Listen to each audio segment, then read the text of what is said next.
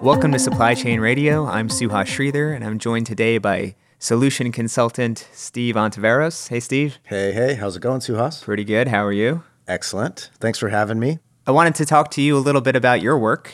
Sure. You spent a lot of time out in the field, and you were dealing with issues related to the financial side of the supply chain, which we focus a lot on the physical side of the supply chain, but there's this whole other side about the financial flows in a supply chain. And so I wanted to talk to you a little bit about what that world is like. Sure. It's not just the physical flow that's important of goods. It's also the flow of data that underpins the physical movement of those goods. And it's not just the physical flow of the goods, the flow of the data about those goods, but importantly, to everybody involved in the movement of goods to market is the flow of funds. How do you get money from the buyers to the sellers in the most efficient way? Nothing moves without money. That's right. So in that process, what is it like in the supply chain? There's a common sense of the term procure-to-pay. Yep. That applies to supply chains. And I was a little bit curious about what is that process like? How do most businesses deal with it? And are there issues that they're having with it? Sure. So procure-to-pay is a big topic. Maybe it would be fair to break it down into two topics. So there's procure-to-pay as it relates to indirect goods or indirect spend. And then there's a similar, but I would argue vastly different procure-to-pay processes for the procurement of direct goods, the goods and materials that go into whatever the widget that you're selling. Right, the sort of the ingredients to your soup. That's right. So if it's a recipe or a formula, all of the raw materials that go into bringing that recipe or formula to market, all of the raw materials that go into bringing my favorite shoes, Converse, Chuck Taylor, All-Star low tops to market, classic, all of those materials that are purchased by the enterprise need to be paid for.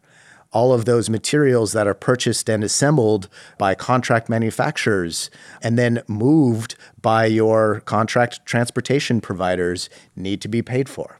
Just like on the indirect side, your pens and pencils and staplers need to be paid for in order to make your enterprise go. Right. And I know on the indirect side, a lot of people are automating that process, right? Where you're using these procurement hubs where you can shop, you can buy all sorts of different types of toilet paper and get the one that you want and have it so that it's easy to reorder using the system.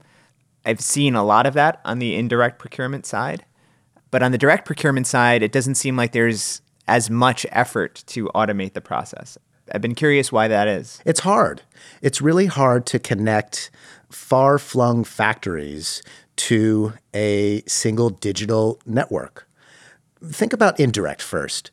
Those transactions are often smaller in volume and in dollar amount. They're more transactional. They follow the same well-worn path, month in and month out. If you're an enterprise, a worldwide enterprise with offices all over the world, you pretty much know what your pens and pencils and stapler budget is for the year. And that budget doesn't change very much. And if one supplier falls out of favor for some reason, there's a dozen other suppliers chomping at the bit to serve your indirect spend needs. But on the direct spend side, it's not as easy to rip and replace a supplier, especially if it's a key component supplier that has tooled their factory up in a way that makes it a costly decision to shift that manufacturing to another organization.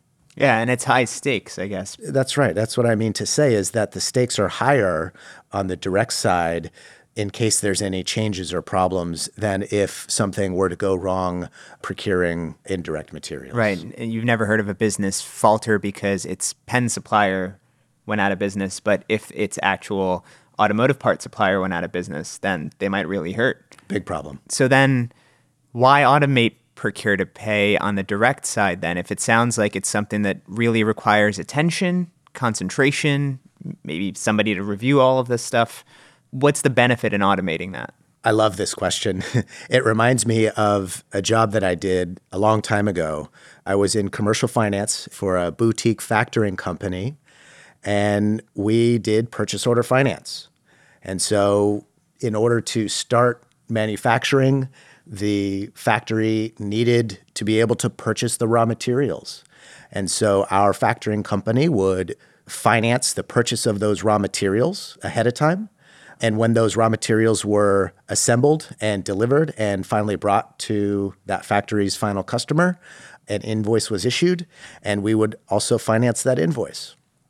And in order for us to get paid our fee for that service of providing that early pre-shipment financing and that post-shipment factoring transaction, we needed to do some reconciliation. So imagine this. I had this 3-foot-long slide rule on a big, long conference table, and I printed out a copy of the purchase order, printed out a copy of what I thought to be the current version of the purchase order, printed out a copy of the invoice, printed out a copy of the warehouse receipt, and with my 3-foot-long slide ruler, I would go line by line and compare, okay, this line is for 100 units on the purchase order. On the invoice, darn it, they've got 110 units, and the warehouse received 105 units. How am I going to pay this? Because I'm not in the warehouse. I don't know what was actually received. I wasn't on the dock at origin when the 3PL picked up the cargo. I don't know whether or not the 3PL lost a box in transit or if the box is sitting on the factory floor because they forgot to put it in the container. As an accounts payable clerk charged with making the decision of whether or not I paid this very expensive invoice, I need visibility into more than just this piece of paper and my 3-foot-long slide rule. And that's what a network does, is it brings on every transaction all of those parties together so that everybody is executing on the same most current version of that purchase order. And so when the supplier creates their ASN, they're creating it from the latest version of the PO. When the freight forwarder receives in the goods from the supplier, they're issuing their forwarder's cargo receipt based on the latest version of the purchase order. When the invoice is automatically drafted on behalf of the supplier in the image of the purchase order, all of those checks can now be done on the network and can be done digitally. And I can't wait to throw away that slide ruler. It's an interesting proposition that all of these different entities, maybe several tiers of suppliers even, that's right, would be able to work off of the same exact version of information. I mean, we're seeing that across different industries. I guess it's fair to say with the idea of the cloud, with the idea of business networks, commerce networks.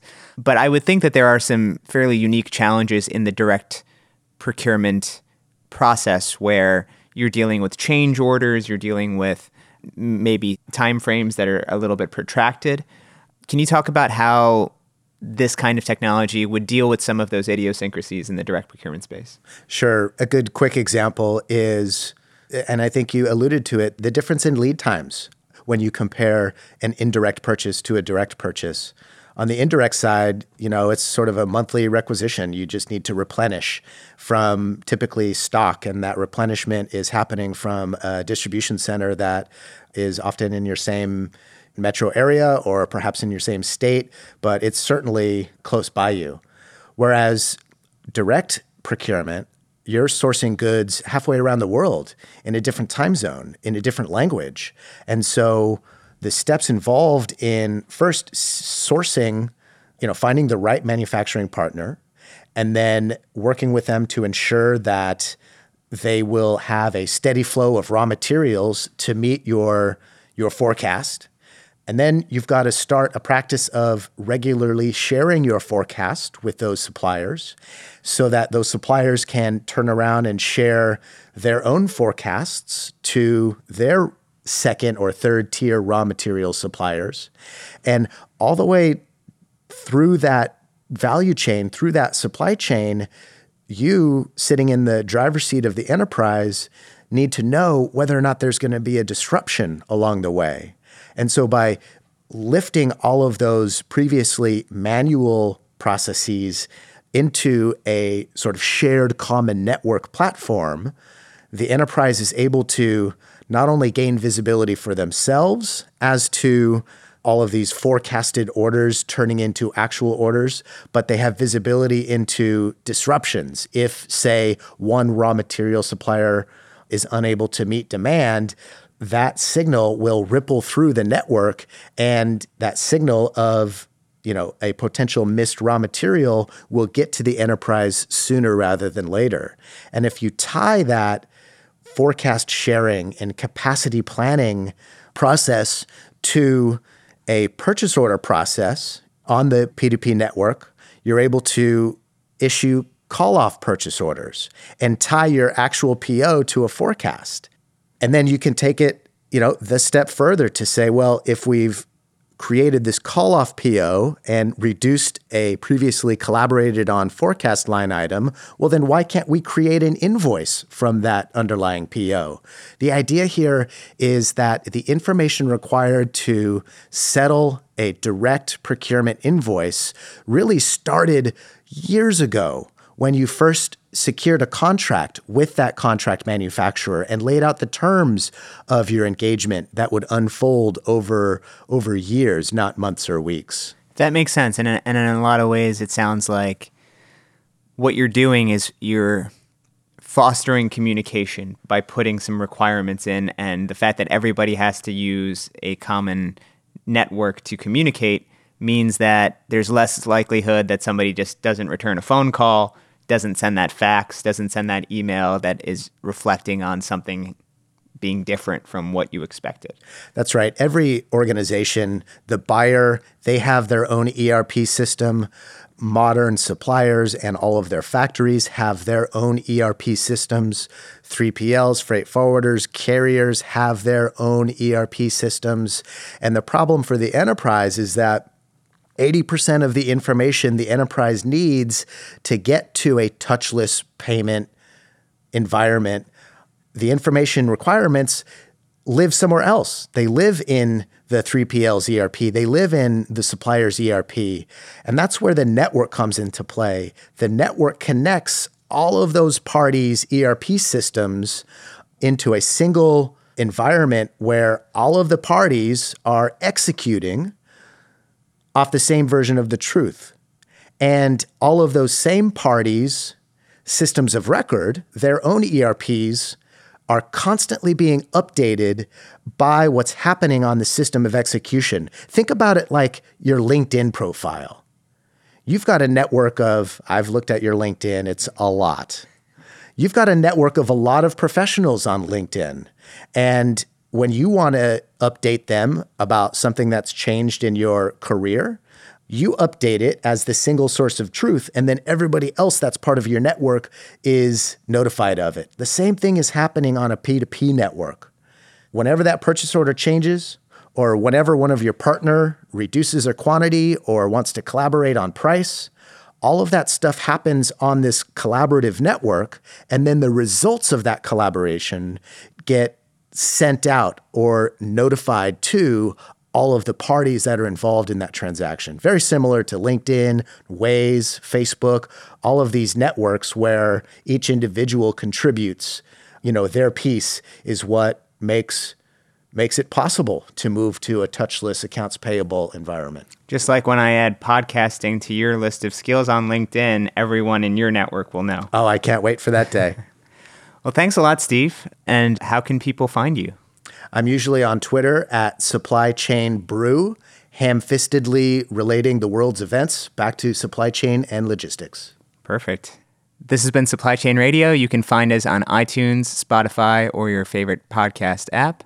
Thanks for listening.